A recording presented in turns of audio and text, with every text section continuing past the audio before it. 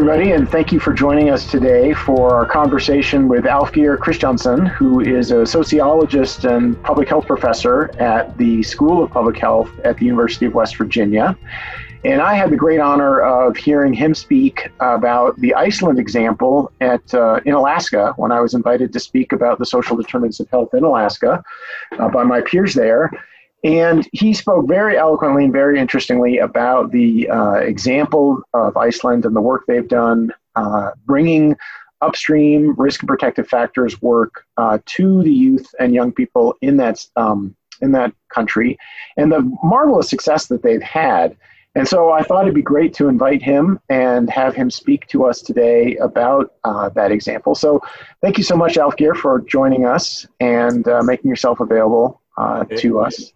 Thank you for having me. And just wanted to lead off with a question for those of us, for those in our audience who aren't familiar with the situation in Iceland. Can you give our audience members who may not be familiar with this story of what happened in Iceland an overview of the problem that the nation faced, how you addressed it, and the results that you saw? Sure.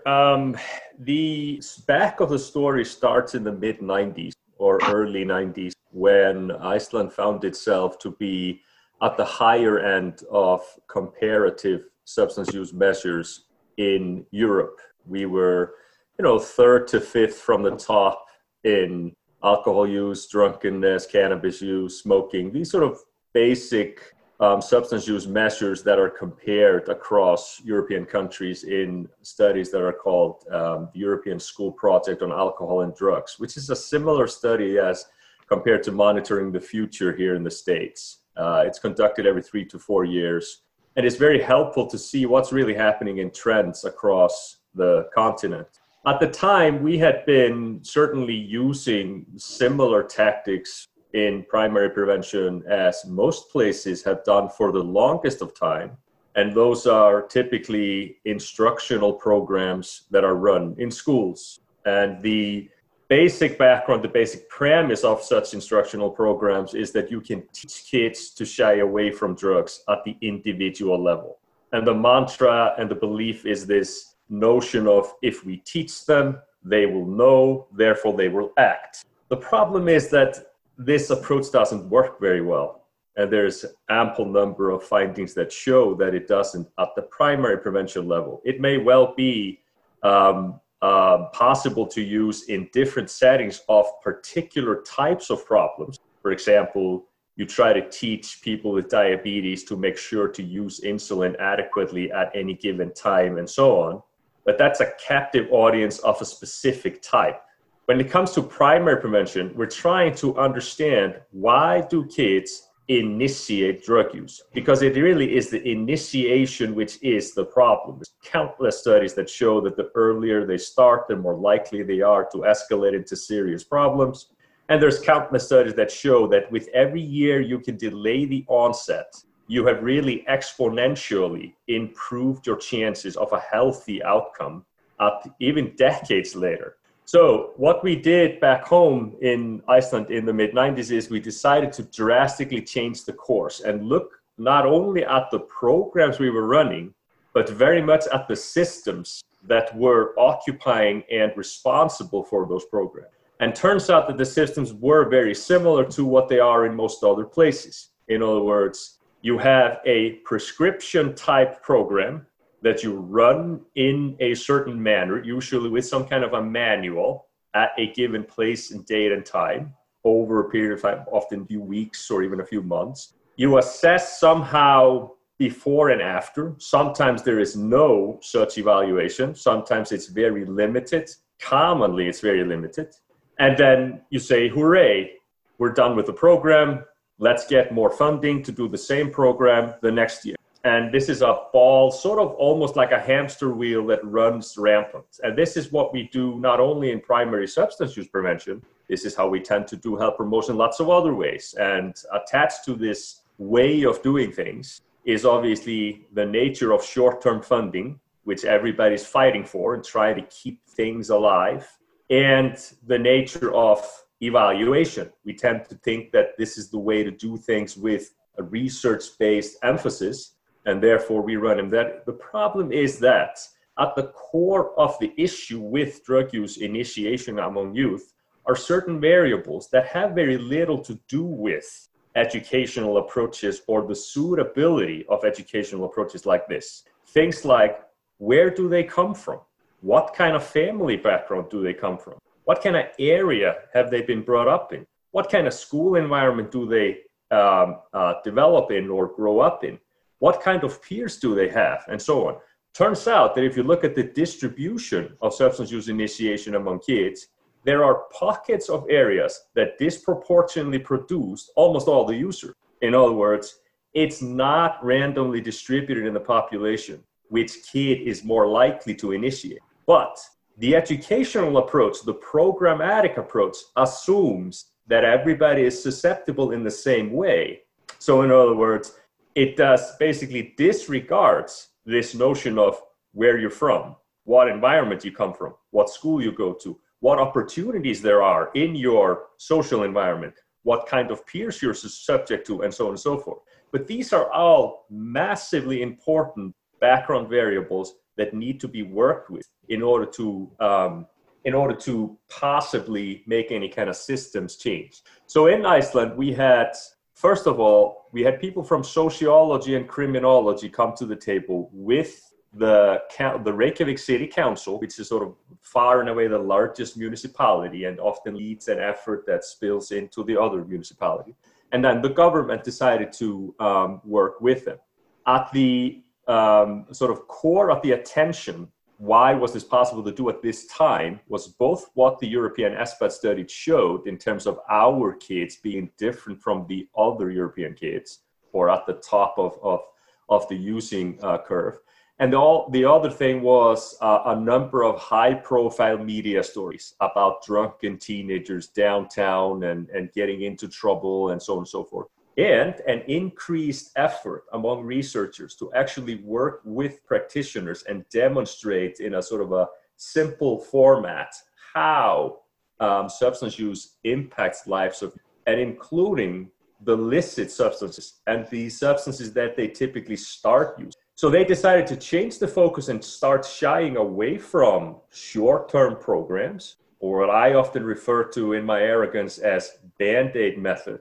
And they started focusing on potential of systems change. At the core of systems is the problem that researchers typically do not work with practitioners. And practitioners typically don't work with policymakers. And policymakers work very seldom with researchers. In other words, you have three major groups that have massive affiliation with this issue, but they hardly ever communicate much with one another. And for this, there are many reasons. One of them is simply that in universities, the incentive system for researchers to climb the ladder from adjuncts or instructors to assistant professors and all the way to full professors, they aren't really paid much to play along with practitioners. It's getting more common now, but it's still kind of uncommon, and certainly was very uncommon 25 years ago. At the core of the idea of getting those people to the table together is this notion that can we provide them with something that is actually helpful to everybody, and creates this notion that we understand that we're all in the same boat. Everybody wants to move the needle in the same direction, but they're just, because of systems differences, they're siloed into different domains, if you will. And the father of this method, or the idea behind this method, is called Dr. Þórólfur Þórlindsson. This is not very easy to say, but we call him Thor. And he has his PhD in sociology from the University of Iowa. He's retired now. He's a professor emeritus now. But he's a sociologist, a micro-sociologist. And his idea that we started working with in the mid-90s and has since been developed further by me and other people into this thing we call the Icelandic prevention model, is to work with rigorous, regular data that really identifies not only those outcomes, but risk and protective factors that are defined by the literature, and to disseminate them in a certain system quickly and efficiently to those three entities in a very simple manner and very quickly after data collection. So in short, and finally, to view the entity of implementation of the data findings as the school community. Because most schools are organized by geographical districts, which means that kids that attend a given school, they're also the kids that live around that school. Therefore, the school becomes a sort of not only literally the hub of the community, but it is a unit of analysis that represents a certain area. So you collect data in schools with kids that attend that school, and therefore you have a way to acquire information about what's actually happening in that local community. Now, comparing that local community to other communities around that one school community is also a very powerful way of demonstrating the findings. And comparing those to some kind of larger entity is an even more powerful way of seeing where you stand compared to others. Doing this over a repeated period of time really gives you a sense for where do I stand compared to others, where am I trending compared to others, and is there a way for me to possibly learn from the others that seem to be doing better than I am? In other words, if I'm a practitioner in community one and I get my findings, which show in very basic way, line graphs and bar charts, how I am doing on, let's say, parental monitoring. How are we doing on core measures of parental monitoring? Well, we are relatively low compared to the communities around us, and we are way lower than the state average. This gives me an incentive to say, hey, I got to reach out to my parents and show them, you see, guys, we're not doing very well here. This is a core aspect of prevention. We got to do better. So building relationships with groups like parents, like leisure time workers and others in the local community that draw attention to the findings on an annual basis is sort of how this is developed over time. When I came to the Icelandic Center for Social Research and Analysis, which has been the research arm of this work from the start, none of this had been formally written up. It was all sort of experiential and practice-based learning that had just been developed by experience. So I started writing this up and publishing it in, public health and health promotion sort of implementation type journals. And since then we've published, this was in the early 2000s, and since then we have published an ample number of papers that really both assess this approach, that demonstrate the process, how this approach actually works, and the background knowledge concerning theory and applications and so on. But to cut a long story short, the difference between the Icelandic prevention model and other models is that the Icelandic model is a process tool to facilitate ongoing collaborations between people at the local and global level that have to do with kids. It's not a program. And for that, and because of that, it's often hard for people to take it sort of anecdotally and say, well, this doesn't work because it isn't evidence-based. Well, what does evidence-based actually mean? Evidence-based typically means that you have, well, like I said, a predetermined program. You have some kind of measure before and after. And if you find a significant difference, hooray, you believe that you have some kind of evidence base. What we're simply saying, that's all fine and good. But think about this. If you use an evidence-based program to, let's say, work with parents or caregivers in a given area, what determines the need to work with these parents and not parents from some other school? Typically nothing. You don't really have anything to distinguish. Now, what I've learned, both from my work in Iceland and in multiple other countries over the years, is that, like I said in the beginning, most of the drug use initiation among youth is carried by disproportionate groups within your main area. It's not everybody that is subject to the same risks. If you have assessment that's conducted rigorously and regularly, that can actually distinguish between those groups, then you have something to prioritize and base your decisions on implementing programs on something. So in other words, if I'm working in a county, we assess 10 schools, we see that they are low on parental collaboration, which is one of those measures that we have always emphasized. But actually, there are only 3 out of 10 schools that are really bad. The other ones are doing quite well.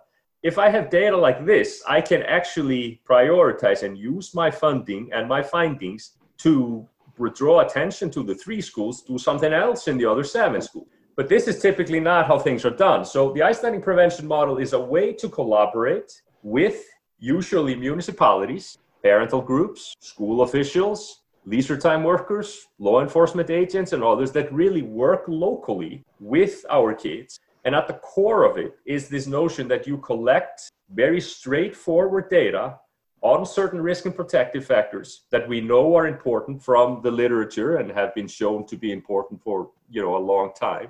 And then we work consistently with those over time. We as researchers never tell people what to do. We just do the assessment. We come and give presentations about what we know may have worked. But it's very important that local practitioners and local policymakers that actually know what to do and know the feel of their environment, they are at the table to make those decisions. So it really is all built around collaboration. And in Iceland, since mid to late 90s, we've been working with municipalities that count for 80% plus of the entire population. And it's a well-oiled machine now, but I mean, it wasn't like that for the first few years. And this is what we've been trying to do in other places that have shown interest in this work. And you've seen some great results in Iceland. The alcohol and tobacco utilization numbers, can you share how those declined over time and how dramatic that was? Sure. So we started at the end of the 90s. And at the time, our comparative numbers for 10th graders, for example, were bad, as I said in the beginning. As an example, in 1998, 42% of our 10th grade students had been drunk in the last month. That's almost 1 in 2. So drunkenness among kids at this age, 14, 15, was very much normal. In 2019, this ratio was 6%.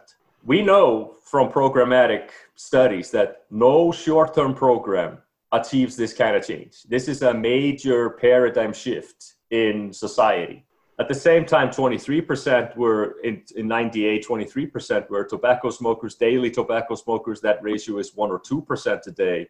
17% had used marijuana or other cannabis substances, and that is 6 or 7% today. So, I mean, these are just major shifts and changes of a paradigm level in society. In other words, among 10th grade students, which is in our case is the highest school of compulsory education, our system is a little bit different. Drinking and smoking and drugging when you're in 10th grade is very abnormal today. That was basically how kids had fun 25 years ago. So those groups, comparison between the societies is completely black and white. So what do those kids do now? They don't get drunk. They don't smoke. They don't do marijuana. It sounds like a parent's paradise. But how are they spending their time? And what were the systematic changes that Iceland facilitated to sort of create those new opportunities for youth? Yeah, good question. This is, of course, getting to the cusp of okay, so what happened? We realized through both our own studies and others that there are certain key domains around the lives of adolescents that really are the strongest predictors of choices. Now, if we use educational approaches only, we are assuming that their choices are made irrespective of environment. We're basically saying, well, you just have to make responsible choices. In other words, we're saying if you're desperately poor, there's violence in your home, you have no opportunities for leisure time activities that are pro-social and character building, you just have to make good choices. We're basically saying we're going to remove the responsibility from us and we're going to put it on you as a 14-year-old.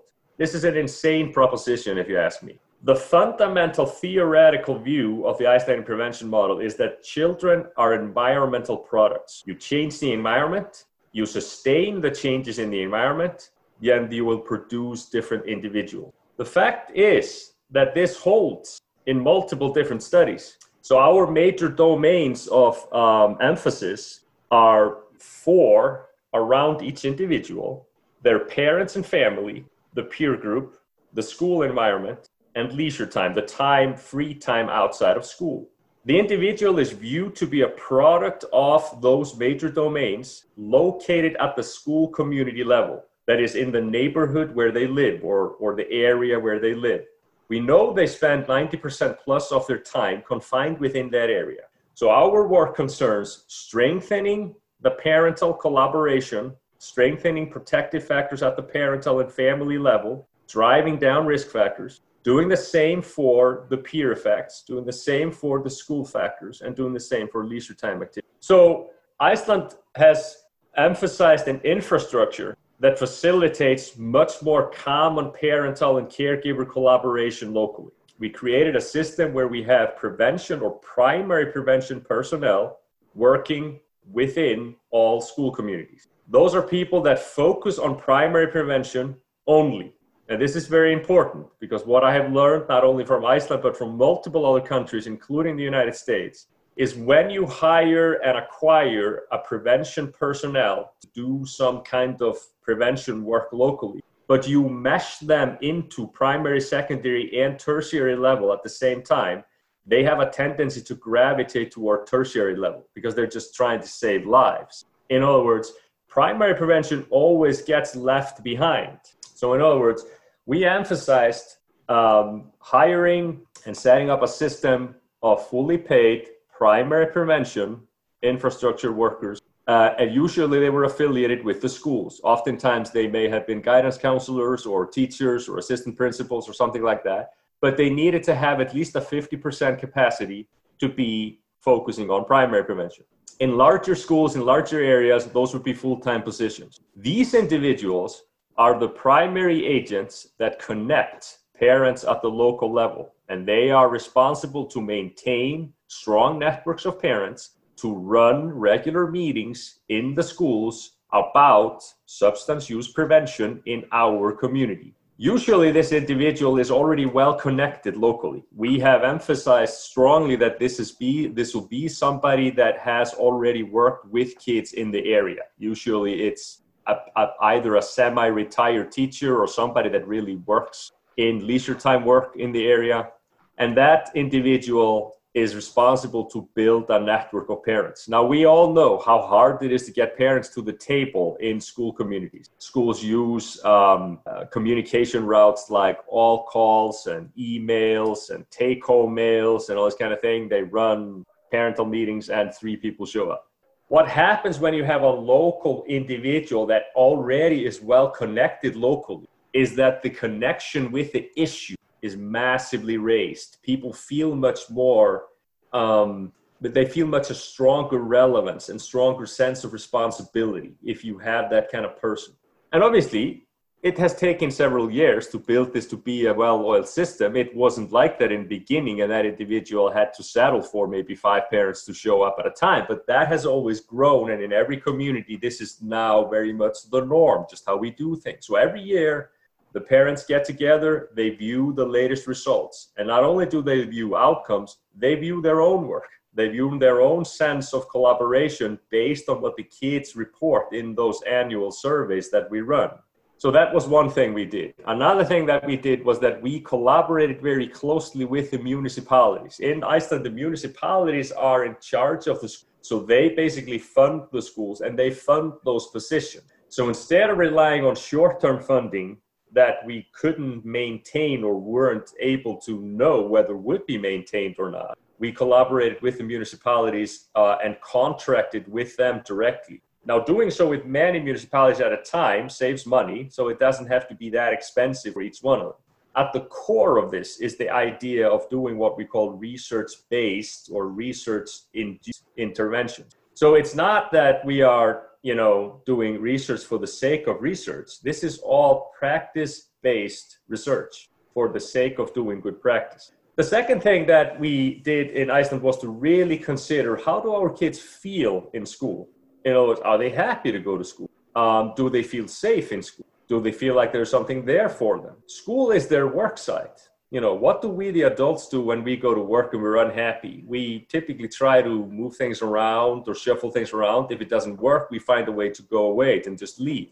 Kids typically do not have that option. So if they're desperately unhappy in school, if they're being bullied or there are any kind of problems with their studies, that should be really attended to. So acquiring measures that are helpful for the schools to see what's happening with my kids in terms of happiness at school and enjoyment of studies and commitment to studies and so on was a big part of this thing. And thirdly, we really massively invested in organized leisure time programs for our kids. In other words, kids can participate in sports, in drama clubs, in scout clubs, in religious activities, and so on and so forth, at either a very low or no cost. And this is especially important for kids that never have or have not had this type of opportunity before, because we know that one of the principal problems with leisure time activities and generally having access to these kinds of activities is that they tend to be seasonal in nature, is one thing. And the second thing is they tend to be expensive. Sometimes we have, voucher systems or things like that, and then people have to demonstrate and re-demonstrate and re-demonstrate how poor they are. So we really make it hard for them to participate in that kind of system. Reykjavik City led the way, and they started something called the Leisure Time Card. And the Leisure Time Card is really just a voucher, and actually today it's just an electric voucher, that parents can use to sign their kids up for certain activities. It's very simple to use. You log in there, check whatever you want your kid to participate in, and bingo, they can go. And this is something like $150 or $200. I may be wrong about this. It's a sizable amount. It's enough to cover participation. If I'm desperately poor and this kind of program only covers half, I'm not going to get it, man. I mean, our kids are not going to have the opportunity. So they need to be accessible in that manner. This is not, the voucher, the Leisure Time Card is not physical money, and it cannot be used for anything else. You can use this opportunity to sign your kid up for things, and that's it. Since this system became electronic completely, which it's been for the longest of time, the city of Reykjavik can also follow where is this opportunity being utilized well and where is it not being used. And if it's not being used, they can investigate what determines why are the utility of this opportunity so low in different areas. And we have the absolute same issues. I mean, Iceland is just a first world Western country, just like, the United States for the most part. So we have very similar issues at similar concerns. It's a smaller scale, but, the relationship between variables and these issues is very similar. So in this instance, for example, what kind of community is the community that is least likely to utilize those free leisure time vouchers? They're typically the poor immigrant areas, which is not surprising to anybody because they're not well connected with local culture and they have no idea how to run this kind of system. So then they will know, the city of Reykjavik folks, we need some assistance in these areas to help people acquire this opportunity, and or we may need different opportunities so that kids can sign up for things that actually is interesting.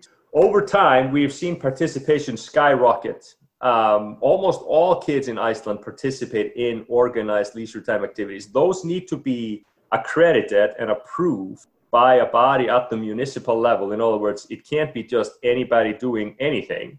And usually it involves trained professionals or people with professional background in the given area. And this is in line with what the literature has shown for a long time, that people that really become strong role models, strongly attached to the kids when they partake in programs like this. And they usually have a very kind of pro-social and positive character building component for them.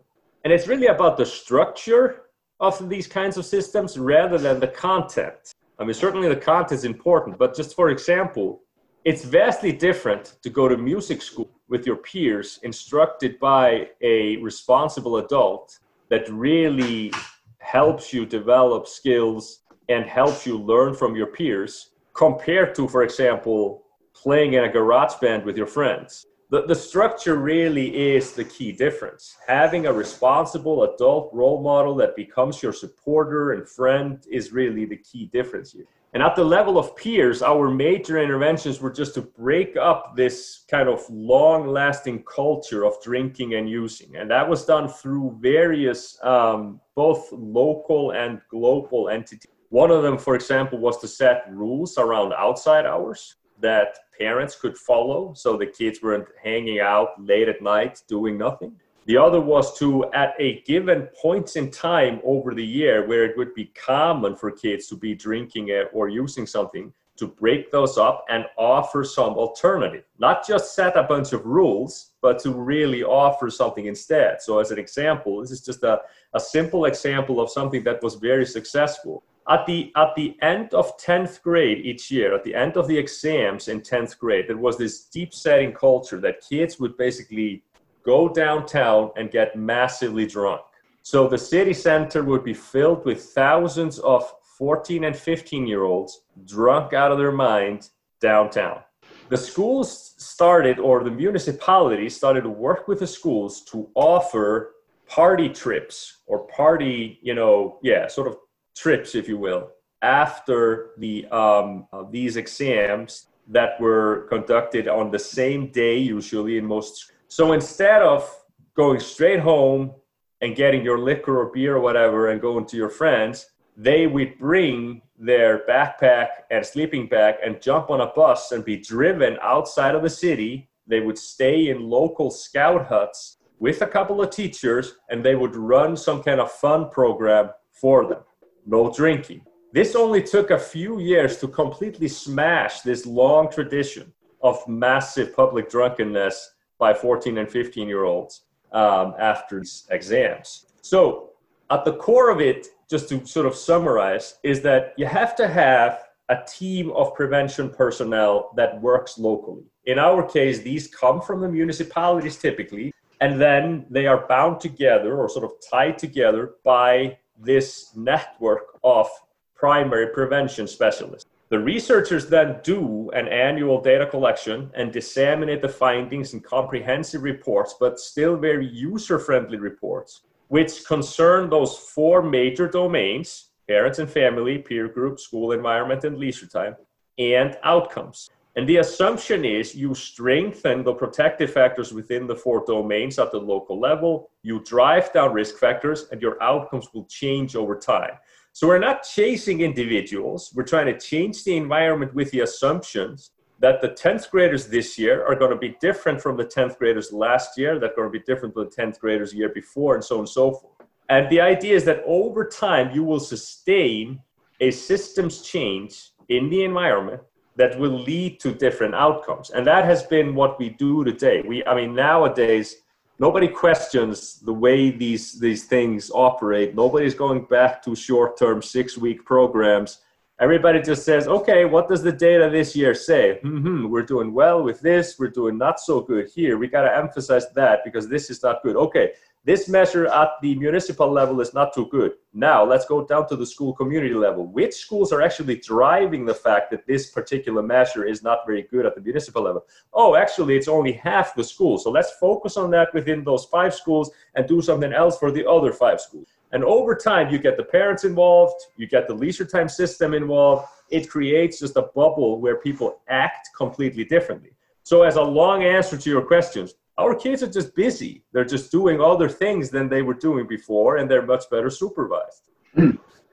So what do you think the challenges are of translating this marvelous experiment to the United States? One of the things that is sort of can't help but notice as a public health professional in the United States right now is the great difficulty we're having convincing people to take pro-social steps with respect to wearing masks and socially distancing from each other. And there are elements in this program, such as an earlier curfew for youth and encouraging families to meet regularly and have dinner around the table. Those clearly are going to have enormous public health benefits.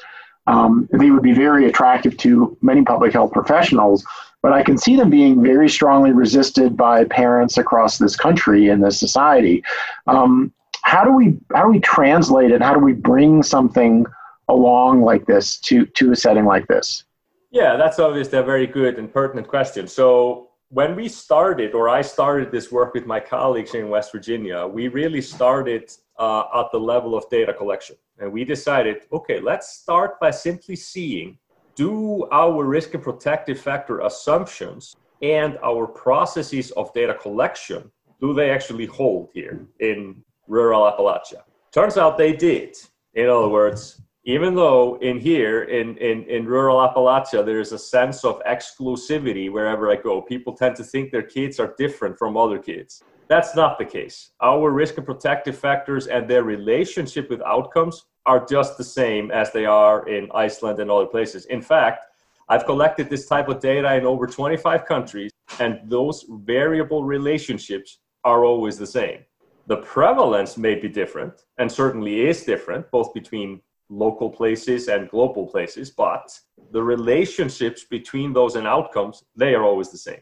So that was encouraging. We now know that American kids in Appalachia don't have 3 heads or 3 ears or anything like that. They're just like other kids. The second thing we did was to figure out whether it would hold to acquire this type of data, because in our case, because we're acquiring or collecting what we call practice-based data, we're not concerned with randomization. We're not concerned with generalizability in larger areas. We're concerned with getting everybody to answer in a local setting. That means each particular school. And we require 80% plus response rate from each school, because that really gives you an opportunity to sell the findings to local practitioners. And local practitioners are not only professionals, they're also parents and families. So, if I am there, as an example, sitting in a town hall in my high school, listening to somebody talk about substance use prevention among the kids in my school, demonstrating those numbers for my school compared to the other schools in the area and some larger entity,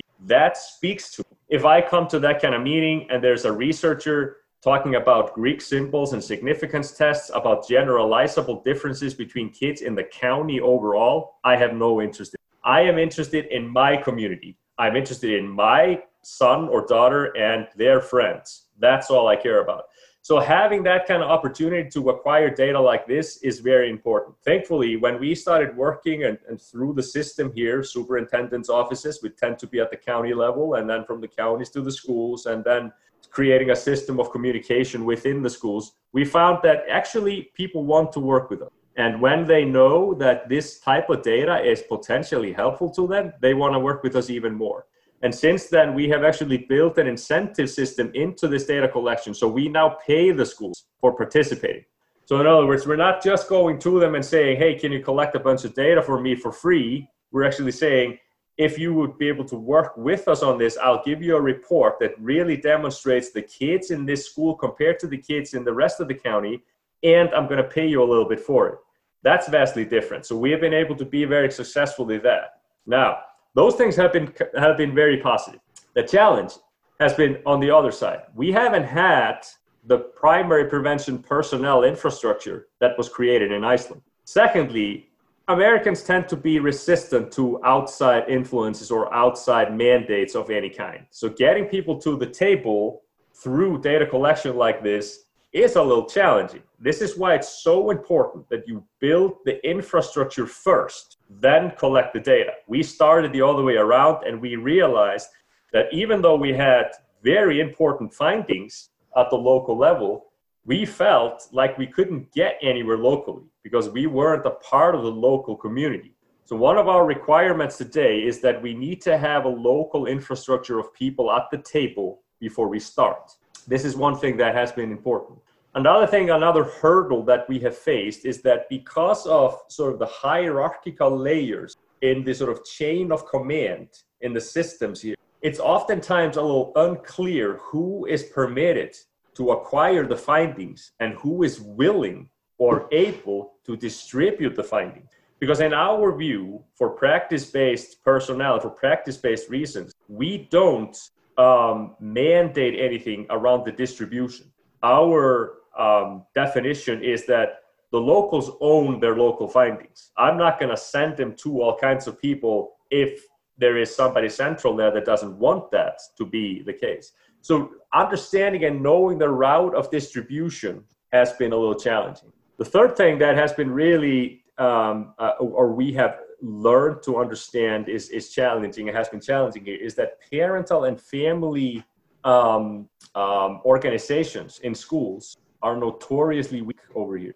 We have more or less inactive parent-teacher organizations in high schools, and very small and rarely active at the middle school. If we are going to really acquire attention at the local level, we need parents and family members at the table. We tried all the tricks in the book ourselves, you know, offering food, offering raffle, offering daycare. I mean, you name it, people still wouldn't come. And one of the things I heard from some of the practitioner colleagues that we worked with was that people are concerned that if you attend a drug use prevention meeting in your school, it may signify that there's a problem in your home. And this is so different from what I have experienced often in Europe, where people see and feel like the community is their responsibility. It's not just about my kids. So this is a hurdle that we have now been working through. But at the core of it is we need to do our homework first before we start all this data collection dissemination chain. And that means hiring local people to coordinate the work locally. Interestingly, after doing this for a little bit, I started working with the Prevention Research Center here at my university, West Virginia University. Just to outline this, clarify this, it's West Virginia University, not University of West Virginia. All right, anyway. So, and we realized early on that where there are strong teams of locally concerned folks, we have a way better chance and opportunity to be successful. And this is what we're now doing through CDC, a 5-year CDC funding in 2 counties here in West Virginia. We're also doing process evaluation. Not only are we tracking if outcomes change, we're also tracking, are they changing their ways of doing work? And what are they then doing? Because if I'm a local practitioner and I really want to fight people to get funding for the things that I believe are needed, I need local data. So if they have access to regular local data, they can argue for further funding from their elected officials or apply for it elsewhere and so on. And that actually is taking place now in those 2 counties. We only started last October, acquired 1 wave of data, and thankfully we see positive movement of things already. So I think in order to get this moving, we have actually published a process papers that really describe this process from the start, where you have to acquire a local team of people, the way you need to do funding, and so on and so forth. And that's all been published. That is in the public domain. People can access that. That's where I would start before I begin collecting any data. And creating a momentum locally before I go further has really been a key thing. We're now working in Vermont, here in West Virginia. We have a small group beginning to work with us in Kentucky, the next state south of here. We have interest in Boise and Idaho. And I mean, there's lots of different places. And I mean, through this platform called Planet Youth, we are now working in 25 different countries, including Latin America and Australia and so on. So it's definitely getting attention. And what it seems to do in terms of success is that it really facilitates a changed way of operation. You remove yourself from this sort of this requirement or a belief that endless supply of short-term programs will help you change cultures. There's something that comes in between of the endless supply chain of short-term programs to change cultures. Because as far as I'm concerned, the culture in any local place is the problem. It's not that different individuals are making bad choices. It's they make those choices because they come from certain environments. So I'm a firm believer that this will work if we give it some time. And unfortunately, many funding lines don't allow you much time. They just say, well, you got to make everything in the world in 18 months. And now I want my name attached to it so that you can highlight the fantastic funding that I provided you with. And then on you go, and we got to do the next thing. And interestingly, even the funding system relies on things that typically are very short-term and short-lived. Because even though you do something really well, I'm not interested in funding something that's already been done. I want to fund something new and exciting. So everybody's doing something new and exciting, even though we have lots of ways out there that have proven successful. Great. So what's interesting here, it seems to me, in listening to you, is that one way to sort of overcome local resistance is by beginning with local engagement. And to sort of, to rather than, as you said at the beginning of this conversation, rather than looking at this as a program that gets imposed, that has certain elements on a community, you begin by building an infrastructure and then reaching out to the community and collecting data and then sharing with the community, here's the data, here's what the problems appear to be, does that resonate with you? And then working with the community to identify solutions that they want to advance. And that can potentially overcome that resistance of these are just these outsiders coming in trying to tell us how to raise our kids.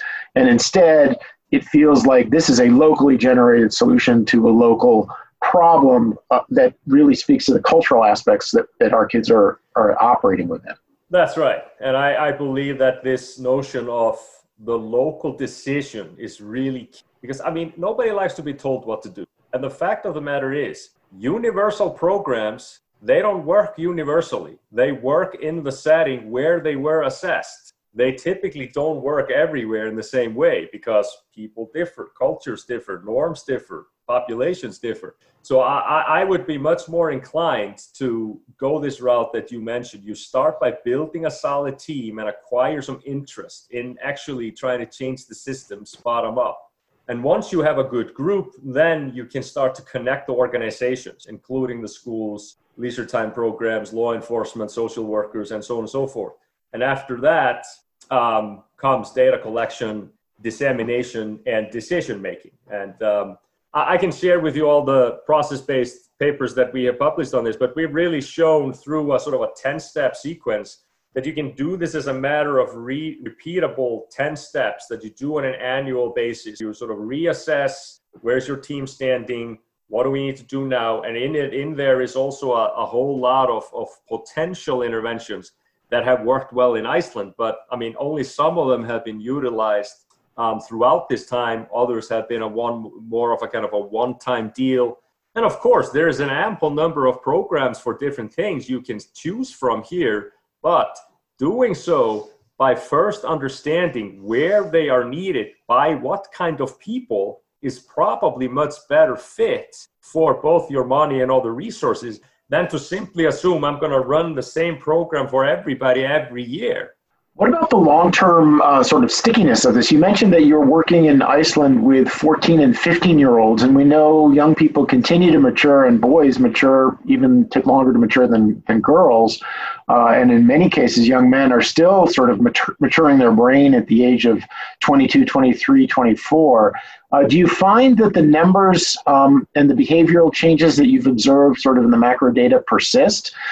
Does youth smoking sort of remain low as kids move on into the tertiary education setting and into the sort of professional setting after that? And do you have confidence that these things can sort of lead to a lifetime of change rather than just change in childhood? Yeah, very good question. So what we have found first was that because of the culture in Iceland, where 10th grade was the highest year of compulsory education, there was a massive change that took place even immediately during the summer after 10th grade, because culturally and in the adult cultural understanding, that's when kids become adults. So it's this notion that, well, they're not really my problem anymore. We've kept them until 10th grade and so on. Still, what we found was that even though many of them begin partying after that, they are still doing it at a way lower level than they were before when we approved of this during grades 9 and 10.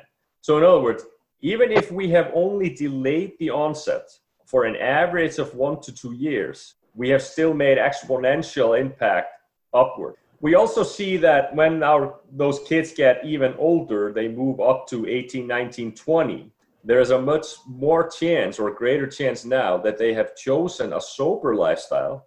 And there's also a much greater chance that they are more responsible when they drink.